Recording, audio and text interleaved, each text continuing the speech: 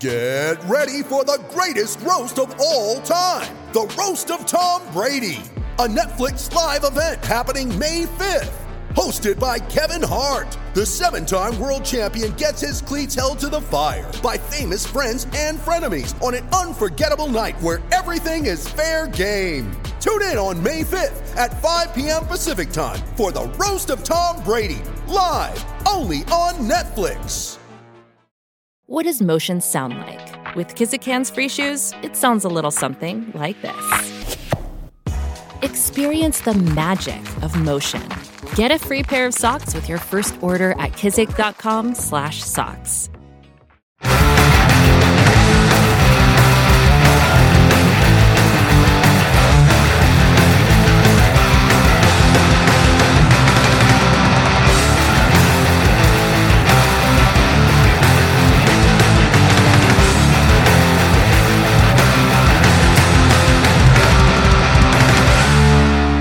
Fun. Yeah, I love it. And it's good. Dude, I used to love Laguna. That was like my shit. Yeah, what's not to like? Boiler rocks and shit everywhere. Mm-hmm. So, okay, we'll start. Welcome to Cast and Crank Podcast. Today we have Brandon Hayward. Hey. With the Bite. Is it Bite Sport Fishing? Yeah, Bite Sport Fishing. And then the magazine's the Bite. Yeah, Bite Journal. Awesome. Yeah. So this is a cool one. You know, I got another secretive sea bass guy on, huh? Well, you know, we'll see. There's a few left. Let's talk about how it all started for you, like love of fishing. Sure. Yeah. Well, I think everyone's backstory always starts with their dad, and I'm no different. Grew up fishing with him. The big thing is to fast forward is when I was 16 years old. I told my parents that I wanted to work on an overnight boat. I'd been doing some deadheading. Deadheading is like this old school thing that used to happen. You'd go on the boat, fish for free, scrub the boat at the end of the day, and that was kind of how you paid for your ticket. I befriended a Japanese-American guy named Chuck Chon when I was like 14. He was probably in his late 20s, early 30s, and he kind of had this connection to go on sport boats and deadhead and ride for free. Met him at Castaic Lake fishing largemouth bass. Started doing this with him. He brought me down to H&M. I got to meet Ray Sobiak and kind of the crew on the producer, and he asked for a job for me when I was 15 and a half. Ray said, when he's 16, no problem. Oh. And my dad drove me down there summer of 1996. Literally dropped me off, dude. Like stopped in front of H&M. See you later. Didn't walk down to like meet Ray or like wonder what this boat is my kid's going on. None of that. They always gave me a really long leash, you know? Yeah. Rest his soul. Your dad passed? He did, yeah. Okay. Yeah, pancreatic cancer. Like just like the fucking worst kind of cancer you can get. How long ago was that? That was a year and a half ago. Does that make you want to get your like blood work done now and kind of like check on yourself a little more? Yeah, especially immediately. And, you know, once you start pushing 40, I'll be 40 coming up here. That's when you start thinking, like, I'm already halfway there. If I even want to get there, like 80 doesn't look that bitchin' anyways. Depending on your hobbies. Right. Depending on what hobbies you like to do. Exactly. No, because, I got my blood work done, I think, like 2 weeks ago. Just because I'm like, I haven't done it in 2 years. And I'm like, I know I'm fat. Just tell me if something else is wrong. They're like, am I dying too? Yeah. They're like, no, I have bad anxiety, so I take Lexapro and stuff. Yeah. But my health anxiety real bad. But yeah, I mean, stuff like that, I'm sure it makes you think again and go, you know, I should keep an eye on it. Just, you never know. It just changes you on every level. The whole, like the appreciate everyday thing is kind of cliche, but it's the truth, man, you know? Did your dad got to hang out with their kids though and stuff, right? Yeah, my dad got to see me. If I had to write a script, like what do I want my father to see me do? Go to school, graduate college, you know, work on the boats. Parents never handed me money or anything. They paid for me to go to college, but it was always on me to like have my own spending money, do all that other stuff. Yeah. He got to watch me do everything I want him to do. Dude. Graduate from school, get a job, start 2 businesses. My dad was a small business guy and it didn't work out for him, which, you know, happens when you start small businesses, but he got to see me succeed in both of mine. So I miss him every day. I lost him when he was 69, but, you know, appreciate your dads, guys. Which is a good, like when people say that nowadays, I'm like, I wouldn't mind passing at 69, dude. That's pretty old, you know, like it's a good, I think when you're there, it's a good ride. You know what I'm saying? I think the human will to live is really fucking strong. Yes. So when you're 40, you look at it and you're just like, I don't know, it doesn't look that great. But I think when you're like 74, you're like, I'd like to do everything one more time. Yeah. So hopefully we get there. Yeah. But yeah, they dropped me off that summer and that turned into a summer job from 1996 to 2004. Shit. That was my summer. I always joke sport boats kind of stole my youth, but it was pretty sweet too. I remember I went to UC Santa Barbara. I remember one albacore season I went back at like $17,000. Oh my god. Which is a lot of money when you're 21 it's 21 a lot years of money old. now, dude. Natural light kegs were $39.95 at the Ivy Market. It was fun. Natty Light, bro. Yeah. That's what I should have brought. So that's how I started. And I just kind of I went kind of through the ranks of working on sport boats, overnight boat. I worked on the Producer, which doesn't run that much now, but at the time it was like they ran the most. And Ray was a psychopath. He was like a 120-pound like Polish guy. Smoked 3 packs of Reds a day, yelled at people, just old school. And he ran the Producer. He owned it. Oh, he was the owner-operator. He started out running a Navy boat. There was a Navy sport boat that ran out of San Diego Bay that took civilians fishing, like back in the day. Wow. Old school. Back then there was like 4 or 5 like really old school hardcore overnight skippers, and none of them are left now. Buzz sold the Prowler last year, and he was like the last one, and the most mellow. Really? Yeah. So yeah, things have just changed so much. You never saw a skiff then, and just if you were offshore fishing albacore and you saw a skiff, you're like, oh my god, these guys are psychos. But it's like a 30-foot something. It's just changed the way that people come up fishing, and El Nino had a lot to do with that, for better or worse. And it's not that things are better now or worse now or that was better. It's just different, you know? Yeah. But that's how I came up. I came up working on sport boats. And then when I finished school, I worked on the Excel for a full season, traveled, did a round the world trip, met my wife on that trip, came back, got a job working for... Did she live here or is she out of... My wife's German. Oh, no way. Dude, you met her in Germany? Dude, I met my wife on an airplane flying from Germany to South Africa. Dude, that's awesome. She speaks...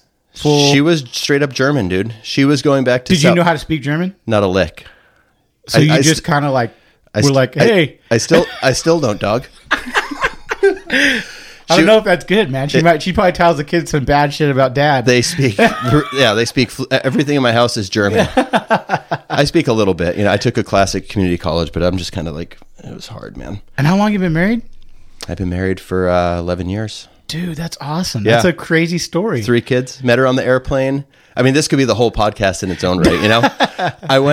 I did this round the world trip. I traveled with the cook from the Excel, Jason Fleck, anyone who went on the boat like back in the day. His brother still runs it. Okay. The Flecks have a long-standing like San Diego lineage to fishing.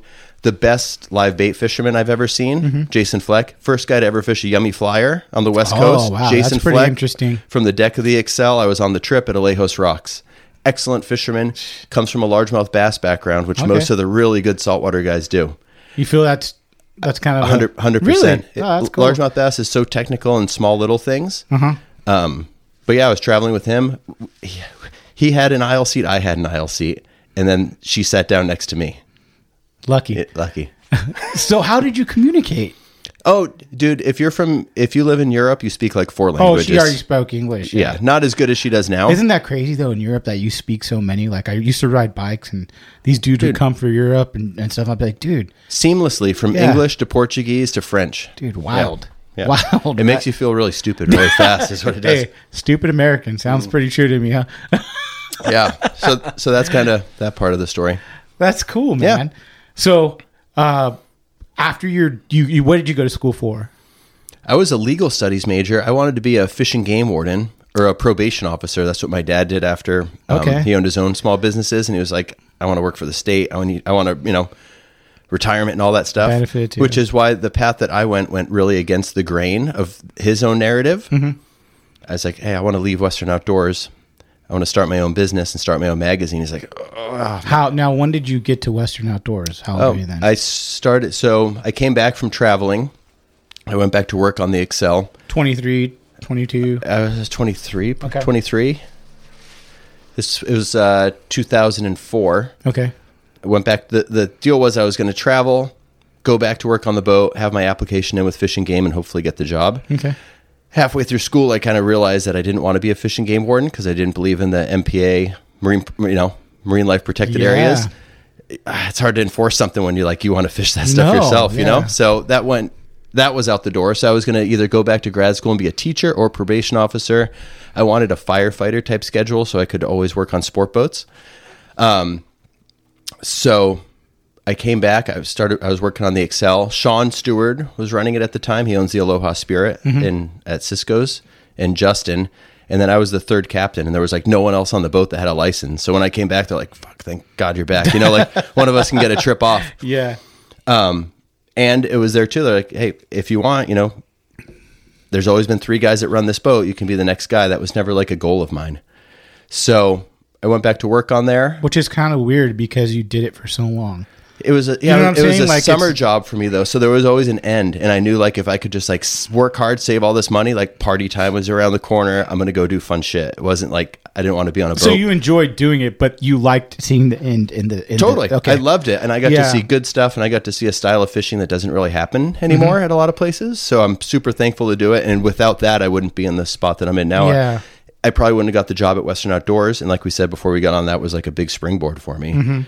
So, but I didn't want to spend my life working on a long range boat. And that's not to like begrudge anyone. It's just that wasn't for me. So I could understand that 100%. It's like I didn't really want to go on tour.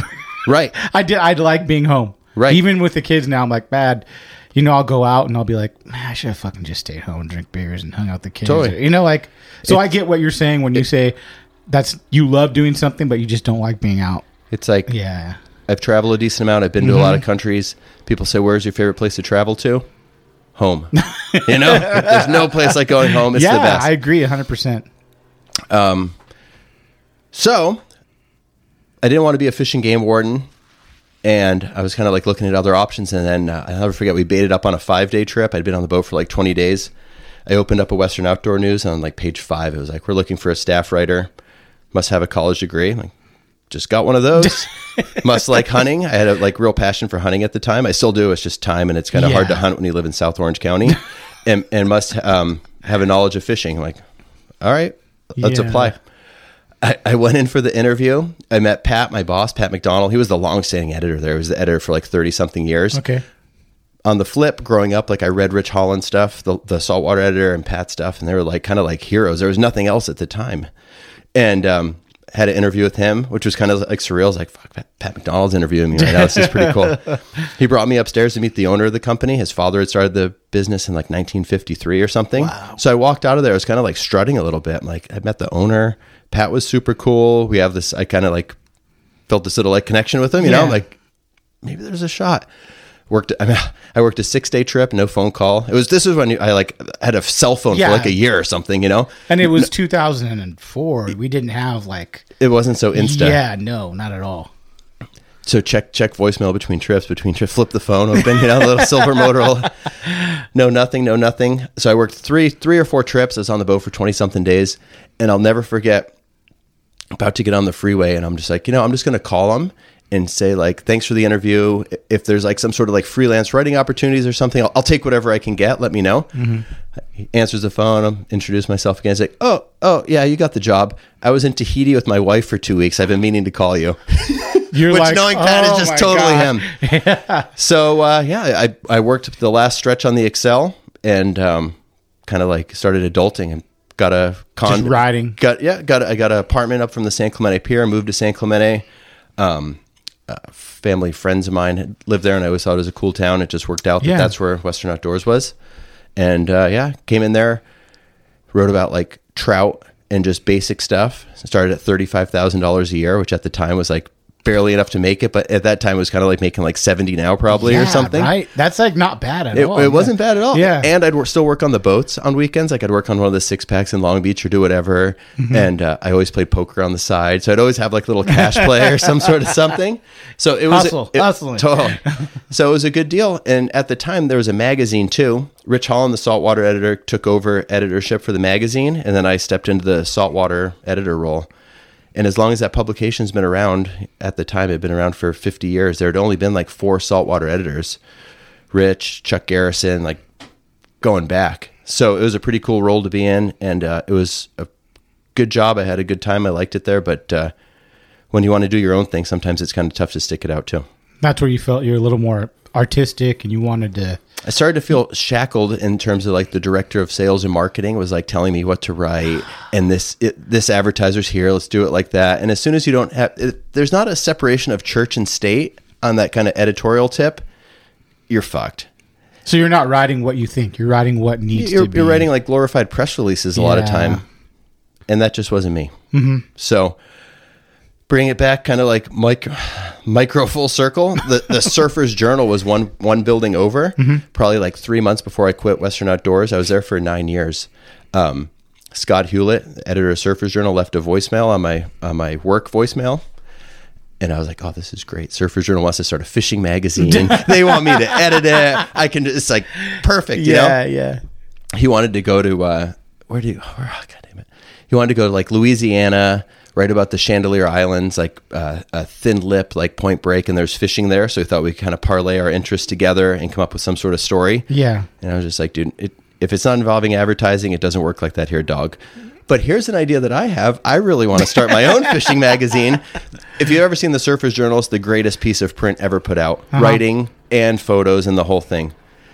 And so I talked to him. He introduced me to the founder and the owner, Steve Pesman.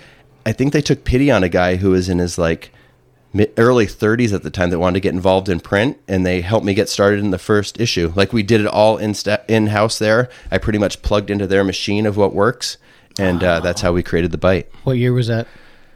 That was I started the charter business in 2012, and then I got the Parker in 13. So that was late 2013. Wow. 2014. So you've been doing it for a minute. You're pretty like established as the magazine, you know? Like I've never really, I've seen it over the years. Yeah. Just now that I'm more coming into tackle shops, I see it more, you know, or Performance or wherever it might be. It only comes out twice a year if we're lucky. So, But still, dude, I can't imagine the work you got to put it, because it's not the same as just a regular magazine. So explain your idea, the idea you had to make the magazine. Like what kind of pushed it the direction? I looked at Surfer's Journal and surfing a lot from that. So this is not an original concept that I came up with. I wanted something pure that didn't have any sort of editorial. I wasn't going to promise advertisers or sponsors anything. And I wanted everything in like a fishing magazine that like I never saw. And I wanted to do something that was for like the fishing captain, the fishing guide, the dude who grew up fishing. And that's what it is. Yeah. And you have a lot of cool different articles too at the same time. Yeah. We think about different ways to spin stuff. So nothing's ever written the way it is like in the one a that I traditional love magazine. Is Decker's, you know, the one that Eric wrote. He did a good job. It's like your podcast. We have a little bit, maybe we have like a little bit of a filter, you know, but not much of one. Not much of one at all, because I have no agenda and I make no promises to anyone. Which is great. Yeah. That's like what I love about doing the podcast. I can say whatever I want. Of course. And you don't shit on anyone. You don't, you know, it's just you get to say your opinion. I don't know. I'll throw a little jab here and there. Oh, man. It's just hard. So much has changed in the fishing landscape. And when you've kind of been around for a little while, even though I'm only 40, almost 40. 20-something years of being in... Totally. That's a long time. I just got my 4th issuance of a captain's license, and there's no one else in the small boat charter landscape that can cite that. So when you've seen things the way they are and the way they are now, you just kind of have a different outlook on stuff. Yeah. So you did this at the same time you started your charter business. I did the charter business simultaneously with the newspaper, which didn't go over incredibly well there, but they're kind of like whatever. My wife, we had our first child, and she went. Oh my God! We had her first kid, and she went back to grad school like at the same time to get her master's in education. So it was just me, and we had just bought a condo. Remember when everything was like a fire sale and there were short sales and such? I snatched up I got a condo in San Clemente for $260,000, which will never happen again. But I had to come up with 20% down, and it was like I was strapped at the time. Yeah. And I had to come up with some sort of way to come up with this extra money. And I'd always been like a part-time poker player. At the same time, the poker landscape never. I probably lost like $3,500 trying to play online. It wasn't my game. To Commerce Casino a lot? I play at Oceans. Okay. Which is close to my house. Yeah. Games went to shit. I started playing at HG, Hawaiian Gardens. The games don't fuck around down there. The games, Simone's will smash you down there. Dude, the only time in my life I thought I was going to get killed was there. Dude, people don't know how sketchy Hawaiian Gardens is. It's butted up against ganglands. It's like the gnarliest part of Southern California. It's like Compton ain't shit compared to HG. Dude, and you got some big Samoan dudes and some big, you know. It's a salad bowl. Everything's in there. Yeah. Oh, that's crazy. So the poker, there's this thing called Poker Tracker where you track your poker hours. It tells you what you're making an hour. Yeah. Poker's like anything else. You got to treat it like a job. And if you go in and you work 100 hours, you got to realize my hourly expectation is $28 an hour, $31 an hour, which is like what mine was. And I just watched it get lopped down to like $9, $7, $6.50, like over, 200 hours of play. Yeah. Maybe I was playing like shit. I just think that as the economy tightened up, people just didn't have $100 bills to blowtorch anymore. Yeah. So I had to do something. That's when I started the small boat charter thing, and I would take one person. I had a 17-footer Rima, which wasn't like a real charter boat. Yeah. And I would take one person fishing for sea bass.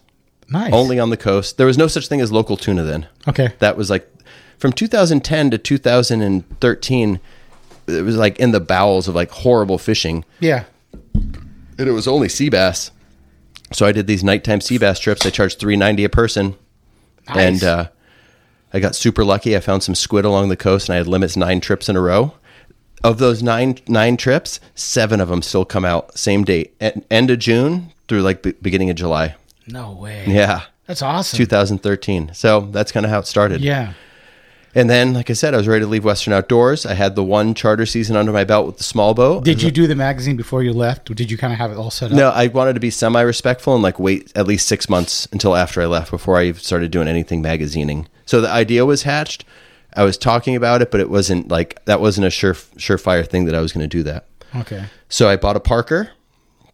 I had the first 2320 Parker charter boat in Southern California. Now there's like 912. Definitely not the first guy to do it. That was Jamie. Mad props to Jamie at Seasons. You know, he was the first guy to like identify like, hey, I can do this here. And even though he wasn't running a ton in those days or whatever, he was the first guy to do it. Rewinding to my own background, my grandparents retired in the Florida Keys where fishing is just huge. And there's a ton of these small boat charters. And so I had a history of doing that 3 times a week on my vacation with my grandfather. Mm-hmm. Huge influence. So I saw kind of how that worked down there and how it could play here as well. Dude. And there's other people doing it at the time, like Barry Breitenberg was, like he did it for a couple seasons and stuff. Small boat charter is just a lot of fucking work, man. It's really hard. But you found to out do it right, to run 200 days a year. And if you're not running 130 days a year, you ain't even got a business. You know what I mean? It takes a lot. But you figured it out before everyone else did, because now how many boats do you have? I have 5. So I don't think anyone 4 else in has service. That, right? No, I mean, anyone's parents could buy them 5 boats or 3 boats or 2 boats, right?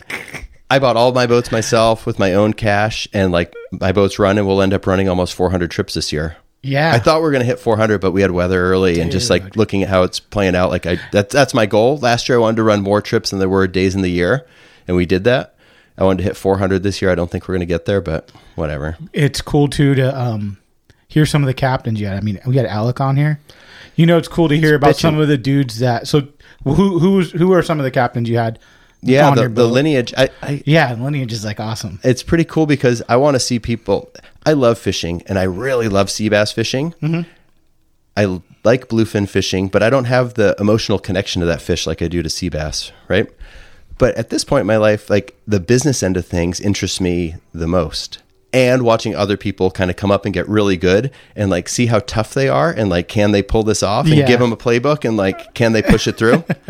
So in 2014, I ran 257 trips.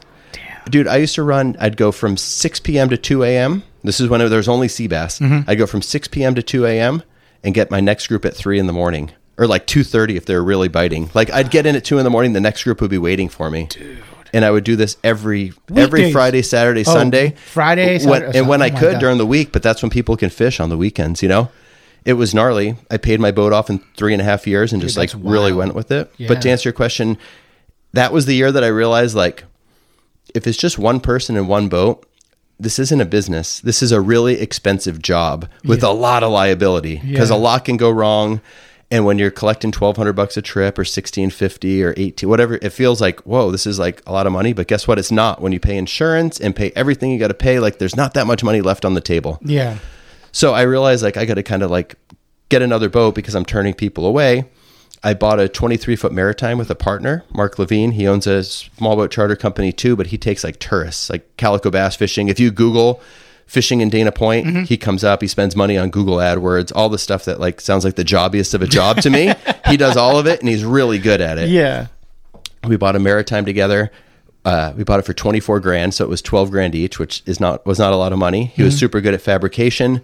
We split it, and we had it on like child custody schedule. So essentially, I'd have it like every other Friday, Saturday, Sunday. Child custody and schedule. This was the year that the big bluefin started like biting at the 43. So we'd take that thing out there and go for it. You guys shared numbers? He didn't do a lot of that. No. Too much. And he knows how secretive I am of the sea bass thing. And I told him straight up, like, dude, if your guys and like everyone starts kind of like follow the boat down and like get weird with sea bass, there's going to be like colossal issues, you know? And he was pretty respectful of that. That's and good. Cool.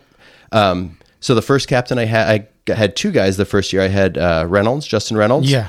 And he kind of split his time between working on there and working on bongos. And then I had James Lega, who started out as a client, which probably is like an untraditional way to go. Like, do you want to turn one of your customers into a captain? But I'm like, of all the people who came out, who asked the right questions, who wanted to learn the most, who like came out with me 2 times and then like caught them on their own and like always told me and like kind of like waved me in, which was super fucking cool, which no one does.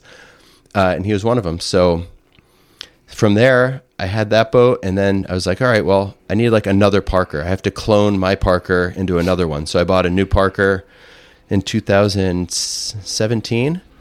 And then I was like, this is really nice having a new boat. So I sold the original Parker, which was a 2013. It wasn't that much older. Yeah. And then I got another one. I still had the Maritime.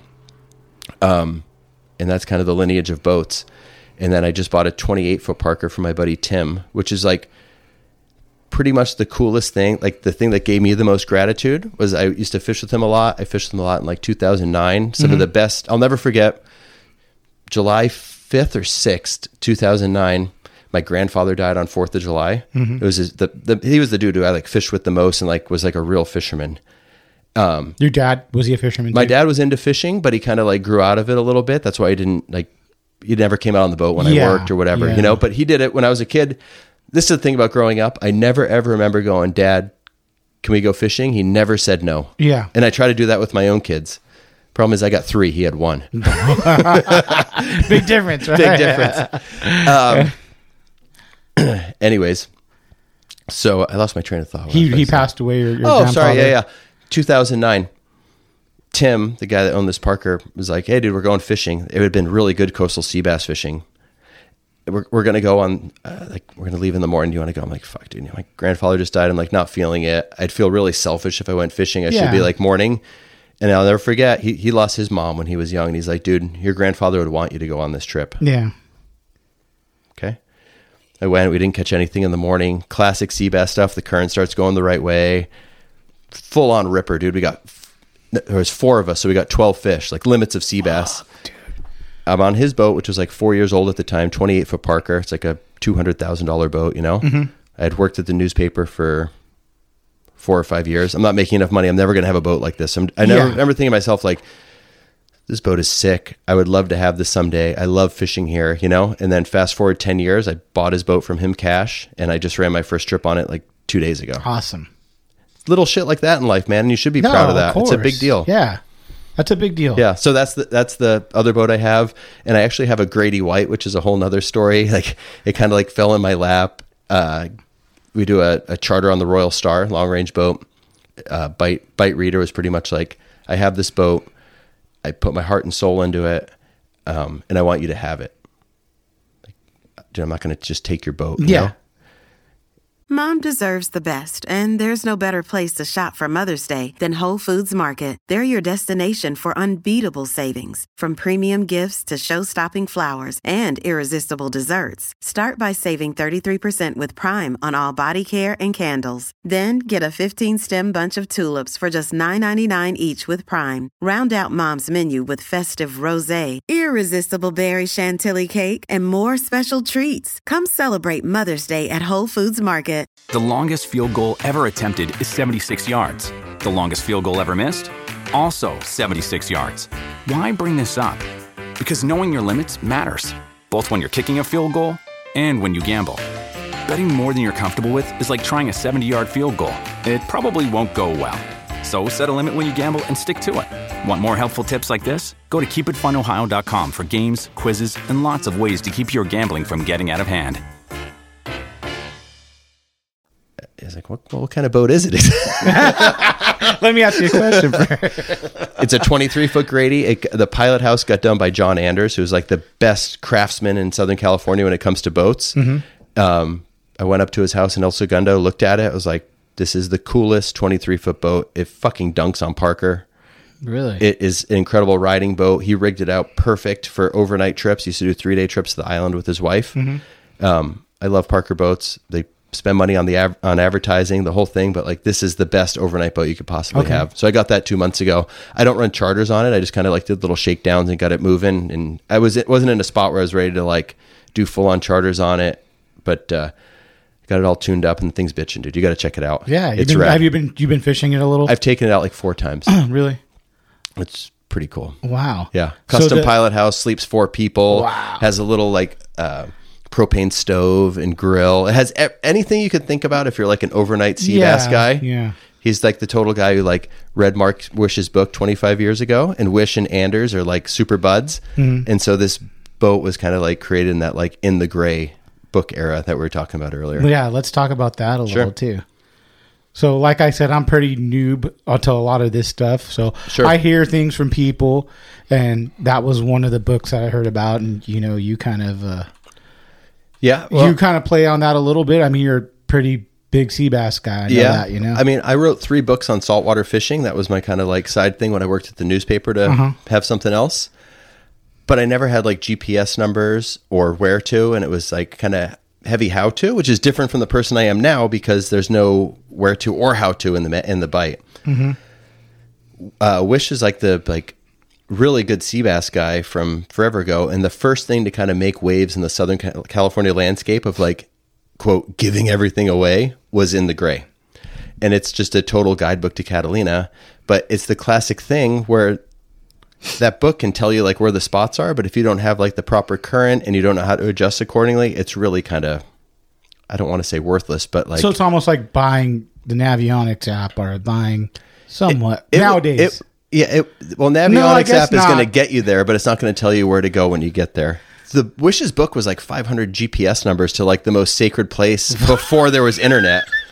So it was like really different. The bomb on fucking Instagram, bro. At the time, it's like multiply that times 100. You know, he got a lot of shit then. He still does. Yeah, he got a ton of shit about it, but he kind of like didn't give a fuck. Obviously, you know, and he wanted to be the man and kind of like have his own thing. But yeah, no, that book like changed everything. What year was that? Oh yeah. Mid-90s. The best fisherman in Southern California is Alan Watson. He runs the Dreamer 6-pack. People pigeonhole him as like the sea bass guy, and like that because he's really good at everything. But Watson says like before that book came out, like I wouldn't see people in certain spots, and then it came out, and like all of a sudden, like there's people sitting at spots I never saw him before. So it made it hard for him to navigate in his own landscape. Wish fished with him a ton, and he learned a lot just by kind of like osmosis on Watson's boat. So if it fucked anyone up, it was him. Really? Yeah, for sure. Because he gave those spots out, you think? He gave the spots out, and that was his kind of like little flower garden, you know? So when he made that book, it kind of screwed him over.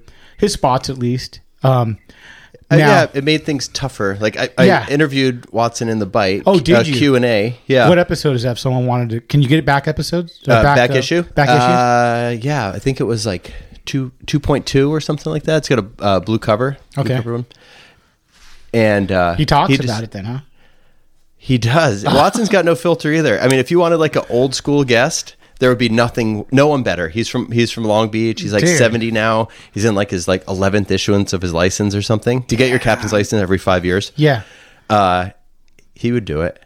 Dude. He'd sit in here and drink a little whiskey and have some Benson and Hedges. Fuck it.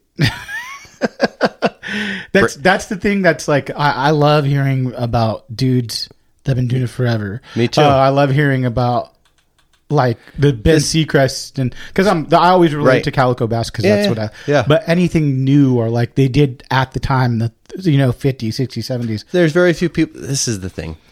people always like to say like the best. Oh, this person's the best or whatever. There's very few people in the landscape and the culture of Southern California fishing where you can go be like, Watson's the best sea bass fisherman, and everyone just kind of like nod their head. Yeah. No one's going to step to that, you know? So anyways, it just made things kind of like harder for him. And when I interviewed him for the bite, he said like, I realized things had changed when I woke up one morning and there was like 30 boats anchored up outside of me. God, dude, that would be such, and that's kind of what we talked about with Dwayne too. It's like, you guys do this for a living. When you see another dude come up and maybe he's coming up off of the boat, etiquette. Yeah. What's say if someone's coming up, what do you think is far enough to stay away from you? Like, you know, they might be going the same spot, which happens. Say I'm going to Isers or wherever it might be.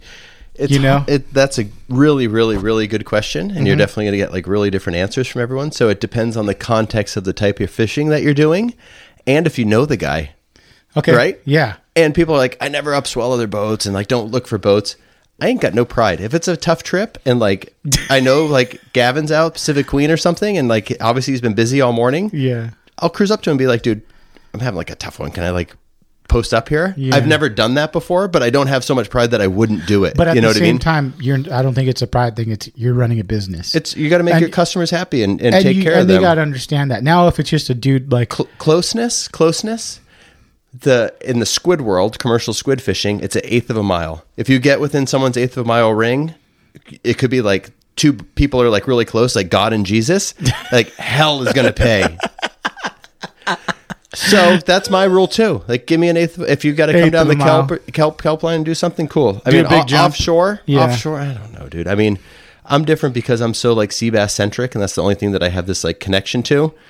Everything else offshore, but like if someone poaches me way up swell half a mile, I'm just like, whatever. You know what I mean? But sea bass is a different story because of I heard you got to be quiet.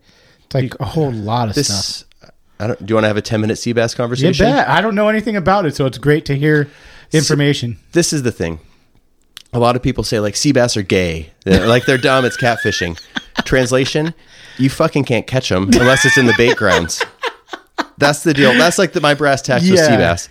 And there hasn't been bait grounds fishing down south here. Bait grounds is when squid bunches up and like spawns since 2014, right? Mm-hmm. So it's kind of been a relatively uncrowded landscape if you can keep it that way. Sea bass are different because they might as well be 5 different fish. And there's nothing else in California that act 5 different ways. Granted, you can fish bluefin. It has to be like meter marks, breezers, shiners, fill in the blank, and all these fancy terms. Sea bass, there's that red crab thing at Santa Cruz Island. That's new in the last couple of years. Totally different. There's the style of fishing that I do on the coast now, which is like mostly fin bait, using different techniques and like fishing in the kelp, squid ground stuff, open water bird schools, Catalina, like 3 fathom beaches, and then like Channel Islands, where Wes is right now, Santa Rosa, deep water, 90 feet of water, squid on the bottom, dropper loop, which is people's definitions, you know? So it depends where you're at. If you're at Rosa and it's 100 feet of water and it's on the bottom, you don't have to be quiet. You can do whatever. You want to catch 65 pounders on the coast and like hook them underneath your toes? Quiet. Fucking lock down tight, quiet. There can even be like a lot of other boats making noises and stuff like that. Shit. Yeah, it's... I have a skewed perspective. It's the ultimate game fish in Southern California, and you it's think like that. Oh, that's like your... to me, in my heart of hearts, yes. A lot of people won't think that because they haven't fished them a lot the last couple of years because there's been bluefin and like more offshore fishing, and it's difficult to do locally, right? Yeah, and sea bass is different because all your cues aren't above the surface like bluefin. It's all below the surface, which way the current's going, where the kelp is. Have I mapped out this kelp line properly so that when it's smoking downhill current, my lines are going to sit just perfect so that A, I can hook them and they're not going to get me in the kelp. And that's like been my sauce. I mean, since I started the business, but the last year we had squid was 2014. When I started it, people were like, dude, you can't start a business around coastal sea bass. Bradley Phillips, who owned the First String, like really good local fisherman out of Dana Point, ran the Prowler. He was the upper echelon of overnight boat captains out of San Diego. And he's like, dude, you can't start a sea bass business if there's no squid around. It'll never work out, you know? Other buds were like behind my back. Not that I begrudge him for it, but just like, dude, there's all this bluefin around. Like, Brandon's blowing it. Why is he fishing sea bass? Because you don't have to burn any fuel. It's a niche market that I have a stranglehold on. When people call and say like, it's kind of expensive to go on these trips, I say, if you can find anyone else in this landscape who catches them as well, I'll give you a free trip. Yeah.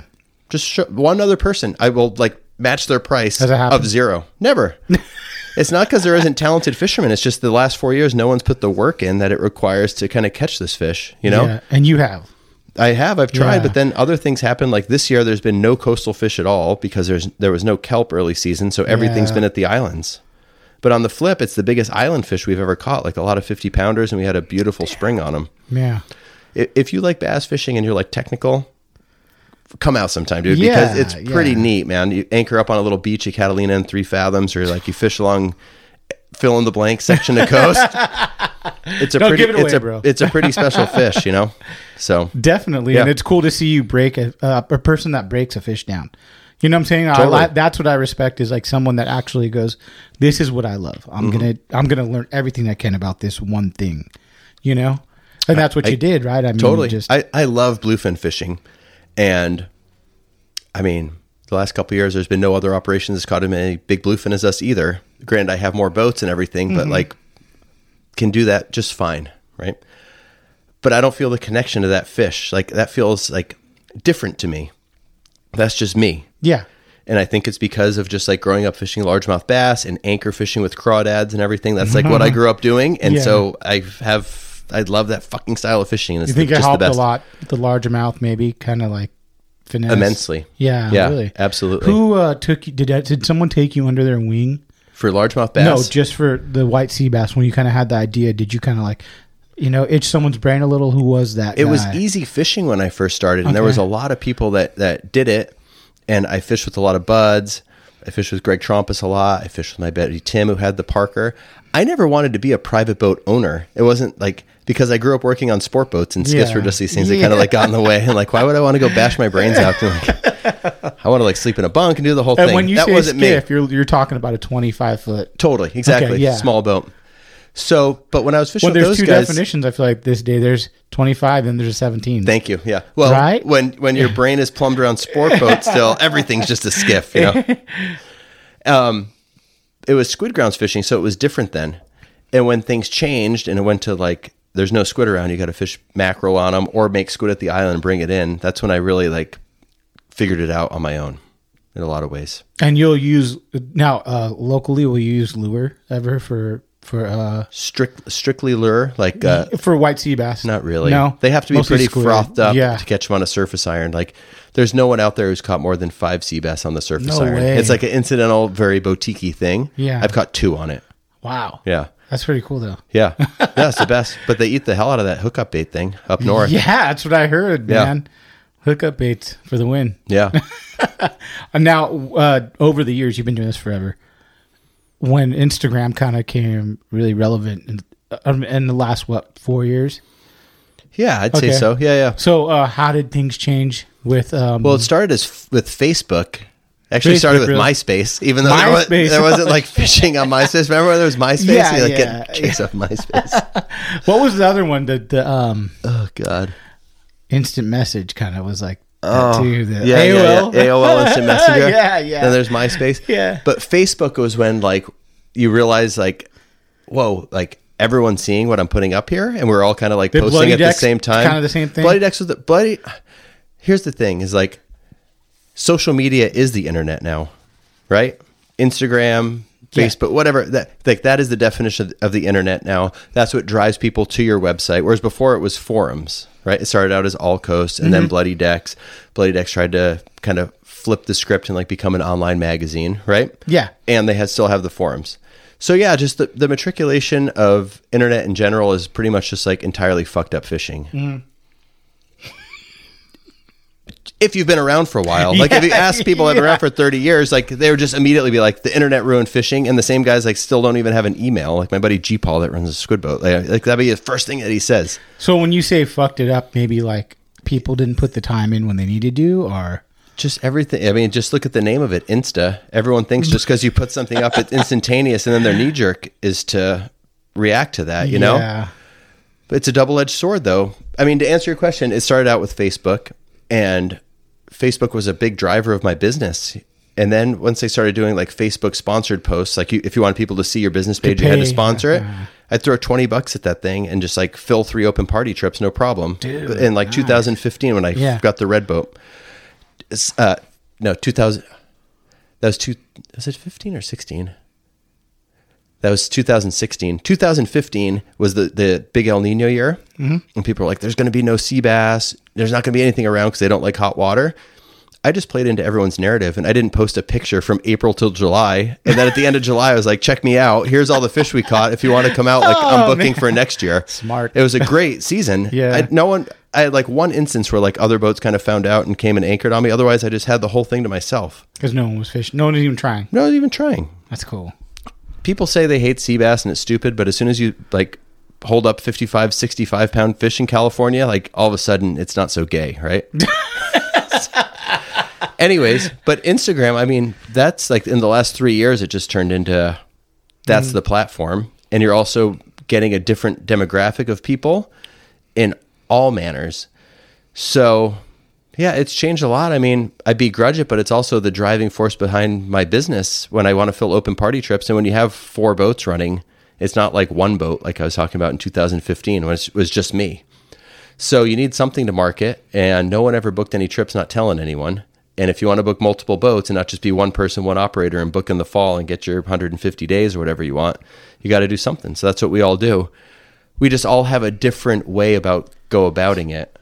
And I almost feel bad for people who see you post and then like say like, oh, I want to go on the next trip. But it's like, dude, that didn't happen today. No, yeah. That's how we all do it. You can't, right? You can't. You just can't. I mean, you can with like, I don't know. I'm really loose with tuna. And that's not to take anything away from it. It's just because I'm so tight with sea bass. Like the fact that I can go fishing on the last trip and like have Kathy and get in that night and post a 130 pounder. It's no secret they're biting. I mean, all the full day boats, so everyone's like, catching them. So like with tuna, and they might move, right? They're going to move colossally. And will sea bass move a lot, depending? Yeah, not really. They're kind of there. So when you find a sea bass bite, it's like, okay, I found a good one. If a school washes into the coast, which didn't happen this year, but like the last 2 years, my cherries got popped like super hard. It's really hard when you're like by yourself for a few days and then one person rolls up and then another person rolls up and you're like, oh my God, not this guy. And then the next day there's 13 boats and your customer. And your customer. Hold on, not this guy. So there's one. Yeah. So you'll know like, oh, this is going to get spread like wildfire. Oh, there's certain people who are just colossally bad news in your landscape. Yeah. So it's because they have it's like I said before the show. It's different for them because it's not a business to them. It's a business to me. And when my trip gets tough and I got to look at guys and be like, sorry, those 3 guys anchored up on us, or there's a bunch of noise, we didn't catch them. For them, they're just going fishing and they want to share with their friends like, oh my God, like this guy, even if they don't know who you are, this guy below me just caught like 3 huge fish, you know, and like everyone comes down. Yeah. And it's tough too when it's like, why should everyone have to adopt to the lens that I have and the way that I look at things? Mm-hmm. You know what I mean? No, I get it. And we all have different rules and we all have different ways of looking at things. And it's like hard when you expect other people to play into that. My thing is like, if you're the first one there, you got to respect the guy that was there before you, both in the charter landscape. That's why I give Jamie props. And on the small and on the bites. Who started? This is my question always. Who was the first guy here who started this bite? Because I hate showing up like on someone else's stuff, but at least be like, hey, dude, thank you. I'll keep it on the down low. And if it's too much. So say you pulled up. So say someone's on the bite already. Okay. Will you pulled up and then will you kind of like, if you like, okay, I know that boat. Hey, bro. Sea bass or tuna? Let's say sea bass. That never happens. Because you're usually the guy there already. Usually. But this is a good example though. Sea bass fishing has been horrible on the coast, and Catalina's like not really. It's good enough fishing to go with your buddies, but not good enough to go on with a charter group. Mm-hmm. It's 2 different things. Yeah. Best sea bass fishing this year is in Ventura, Oxnard. Mm-hmm. We got to move the boat, and we got to like make it work here to like round out the next 3 weeks of the season. So we brought the boat up there, started running out of Ventura sport fishing. I have friends that live up there that run sport boats, and I just like told them like, hey, dude, like I'm not trying to step on you here, but I got to do something to like kind of like save the end of season biz, and we're coming up. Is that cool? No problem. Etiquette. It's just like when I started my charter business, dude, I called the people that mattered. I like called Decker. I was like, hey, dude, just so you know, like I'm going to like make a play at this. Here's the deal. And Decker's like, fish for calico bass and like pump concrete. Why? I don't give a shit. You know what I mean? But you got to respect the people that were there before you. And that's kind of part of the problem. And when you're new onto the landscape and you kind of like act like you're like cracking the code and putting stuff out there that like people were doing before you, that's when there's speed wobbles. Yeah. I could see that. It's hard to understand for a lot of people because they don't look at it that way. Definitely. And that's why I like hearing the different perspective. Is like, if I was a business owner, I'd be like, everyone's going to follow that one dude that's kind of doing it. Totally. You know what I'm that's saying? capitalism. Yeah, yeah. And so it makes sense to like see like to listen what you're talking about makes complete sense. Yeah. But yeah, I don't know. It's a hard subject. Because there's no like hard line, and it's just hard difficult. because you want to say, hey guys, I'm like that with everything. I just want everything to be even. Right. That's it. Even. That's all I want. It's never that way. So I fucking flip out. I'm talking maybe fucking driving down the street, you know, and I'm sure I couldn't imagine like being on a boat and being like, fuck. Put it, if you want to like a little glimpse into what it's like. Imagine you don't do what you do. Mm-hmm. You own a charter boat, and your wife doesn't work, and you got to support your 3 kids. Yeah. Off just this. And you've put everything into this, and you don't come from any privilege. You didn't get any like loans. Your parents didn't buy you the boats, and it's like a real fucking business to you. And you've swam out so far that you can't swim back in, and like this is your play for life. You'd be kind of like a dick sometimes too. And I totally am. We all are. Yeah. The guys that have been doing it for a while, everyone's like, pretty rough sometimes when it comes down to it, but it just comes down to respect and a little bit of having some like clue. And that's kind of like everyone's kind of in their like little lane, like so you're kind of like in the lane of like kind of Orange County, right? Somewhat. You don't go down to San Diego much? No, I have a boat that runs out of Fisherman's Landing. You do? In San Diego. Okay. Yeah, right next to the long range boats and all that stuff. But that's as the business has grown. Yeah. This has been years of you growing the business. Originally, I fished from like Newport to Del Mar, and if I went up to Newport, I'd only fish at night, so they'd like never know we were even in there. This is another good thing about social media too. Like you can be pretty active on there and see what people are doing, and then do your own thing to the point where like people never even see you get in there. Yeah. Right. So if like the Balboa Angling Club, like guys catch you're a fish, really, really good lurker then, huh? Hell yeah. And they bite 3 times better at night half the time. You're lurking on Instagram saying, what are these fuckers doing? And it, I don't care who you are. It feels good to pull fruit off someone else's tree. Just kind of condescending, but it's the truth. But it's true. Like, yeah, I mean, if you see something good happening and the older guys, I feel like sometimes they go, I don't give a fuck. I don't give a shit, right. Sometimes. But we're in a social media age. Like, you got to put out content. You got to put out. It's not going anywhere. And that's just how you do business. And if it ever got down to the point where like someday I just woke up and I was like, I just want one boat, my 5 people, I'm going to run my 150 days and that's the end of it, I would just go back to how it was in 2015. But I'm 39 years old and like my body can't hold up to this. Like Dwayne and I talk about this all the time. Like we're 40, we can't do this forever. No, it's high tide in the fishing industry. Yeah. So let's fucking do this. Yeah.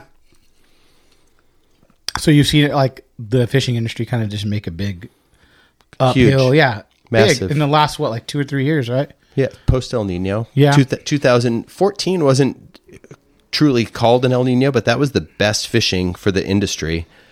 Close yellowfin tuna, like everything that's when there was this kind of shift, Mm-hmm. And the thing with the fishing industry, and I have insight into this because of the magazine and the charter thing. Which is cool. It's different. Because you can see the ads, you can see everything change. Yeah, because I sell advertising for a print publication, which isn't the easiest thing. Yeah. But I know a lot of people in the industry from when I worked at Western Outdoors and before. Like when I started working there, like that kid that worked on the producer, that kid that worked on the first string or whatever. Mm-hmm. So I've just seen how things have changed so much. And it was a perfect confluence of events. El Nino, building economy, and a younger demographic that got into fishing, and it's Southern California, so a lot of people just are going to like send their kids on boats or buying boats or whatever, propping up the fishing landscape. Mm-hmm. And the older demographic, which is the people who infuse money into the fishing industry, are getting older, so they can't pop up on a surfboard anymore, and they want to like craft beers are big, so they want to drink craft beers with their buddies and spend time on a boat, and it's farm to table, and they want to bring fish home. Ding, ding, ding, ding, ding. Everything was perfect. Yeah. Everything has been perfect the last 4 years. And what we all say is like, things are going to change. It's going to get, like the people who have fished for a long time are like secretly hoping for this, like shit the bed to happen where fishing gets tough again. And there's going to be the best shirt as a Lateral Vision made, make fishing lame again. God bless. there'll be a huge hangover. And if you don't have existing clientele that are going to like ride it out with you at the islands to fish calico bass and yellowtail, you're going to go broke. Yeah. And then we'll get back into our lanes and see where things are at. But this will not last forever. No, of course not. It will not last It goes forever. up, and it's like anything else. Like anything. Popular. I remember when punk rock was like popular, really popular, like in 97. Okay. You know, big punk shows. Yep. Warped Tour was at, I'm going to say probably 2000 was at the biggest Sure. it could be. And now it's kind of like punk is like, whatever. You know, like Right. it's not, you don't see But it. the people know punk, know what punk is, Yes. and like no one knows who fucking Sum 41 is Hey, anymore. You see 45-year-old dudes at punk shows now all the time, you know, or something like that. You know, like I go to old punk shows. It's like you used to see like a big, 14-year-old kid and a 40-year-old guy. Now you just see old guys. Really? But it's like Interesting. it's like fishing. Yeah. I think it's like when I first started was 2010, and I told my wife I would connect with some of the older grandpas. Or the dads. I was younger. Yep. I was 22 when I had my kid. So I was younger, so I would talk to the dads at 26, but Sure. 29 into fishing. And I'd go, hey, you guys like fishing? They'd be 55, and I'd be like 20-something, And then we'd talk about fishing. It's like a good connection. Dude, like this you is could the be thing any about age, fishing.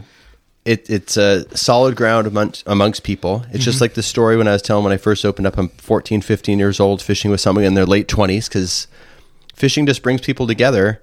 And it's just been different the last few years because it also like kind of drives an anvil between people as well. Just horrible. Yeah. Sucks. Yeah. Yeah. I think that just is what it is. Like, people are going to be a certain way, and It's because you're trying to take something that's very public and trying to make it private and kind of your own. yeah. That's how it is. That's Do you- like being real about it. And you no, know? I agree 100%. I mean, it's It's not even on the business front too. It's like it goes like cascades all the way down to like the kids that are in like junior high. Like, God damn it, why'd you post a picture from our Ninja Park Lake thing? I'm gonna beat you tomorrow. Dude, Like, I got shit for posting. There's a lake by my house, and this is a while ago. And some dude's like, "Oh, I caught this big bass." You could see what fucking lake it was. I'm like, "Oh, right by my house, blah blah blah lake." yeah, Fucking, I got like 5 messages. Thanks for blowing it up, bro. I'm like, totally. Are you fucking kidding me, man? Come on, I know, like I know. And it's just that's just the time, the times, I know. But how about have you had any like crazy boat like incidents? Oh, like weather type stuff. Weather, dropping boats off trailers. No, okay. Well, everyone's got Motors one. going out. Everyone's got one. I mean, you're going to lose your lower end between like 2,000 and 3,000 hours. So once your engine's there, I mean, I have like the business has like 12,000 hours on Yamaha engines, and I've only lost 2 lower ends so far. That's pretty good. Yeah. But you just have to be braced for that. This is my thing on everything, not to get off track. If you realize disaster's right around the corner, you're always ready for it. And then when it happens, you're just like, whatever. I was braced for this. Part of this comes from losing your father as well. You know what I mean? Yeah. Like when I get that call someday or whatever happens, like this is your deal. It's going to be like, it's a good run. I'm going to do what I got to do at the end here. But it's like, fuck, man, I lived life. Crazy boating stuff. This is another thing. Like the internet has made it so weather apps are so locked down tight. There's no surprises anymore. Yeah. That 2015 season, that's when it was full on El Nino, south swell, just like pretty much like Hawaii came to Southern California. Oceanside harbor mouth is just fucking silted in, dude. It's just like breaking in front of that thing to the point where like on Fish Dope, it's just like big red letters like, do not try to leave Oceanside Harbor. It's, warning. And like the guys that have their boats are just like, what am I supposed to do? You know what I mean? But it was pretty heavy. So you'd watch it, time the sets, punch through it, and everything would usually be okay. Oh, no way. You had to time the sets and everything. It was a To get lot, out of dude. the- It was endless south Fuck, swell that year. man. There was always like 2 hurricanes down below. El Nino, hot water. Yeah. Hurricanes feed off hot water. Long story longer, a dad booked a trip, and he's like, fucking guy's got money, like he's from Newport, and like he could give a shit about the fucking $1,500. Yeah. It's like, I can't make it. I have a meeting, but I'm going to send my kid and his son. So like 2 20-year-olds come down. We're going to go on a $1,500 fishing trip. Get our bait. And like, it's kind of like, this is like the perfect direction. Like, all right, watch 2 go through. Like we sat there for 20 minutes. All right, they're like 4-wave sets. All right, fuck it. We're going for it. Sneaker set comes in. I just told this story to Brian yesterday, who runs the boat. Little 2-wave set comes in. It's to the point where it's like you just got to punch it. fucking thing breaks right on the pulpit, 23-foot Parker. Luckily, all the windows are closed and everything. It wasn't green water. It's not like spray coming over the side. It's just like straight up breaking wave down the side of us. Fuck, dude. It all happened so fast in like 3 or 4 seconds. You couldn't like be super haired, but we punched through it. There's like 2 slams and we're out. I kind of pulled it back and the kids are like, is it always like that here? I'm like, it's Oceanside, dude. Weird shit happens here. And in your head, you're like, fuck. It was the only time in bacon all the strips in your pants. Totally, yeah. Exactly. I mean, I drive around at night all the time. We do all these lobster trips, and most of the sea bass stuff we do is at night. Like, I have no fear of navigating. That was the one moment where I was like, slightly haired. Dude, that's wild. But That's scary. otherwise, that's it.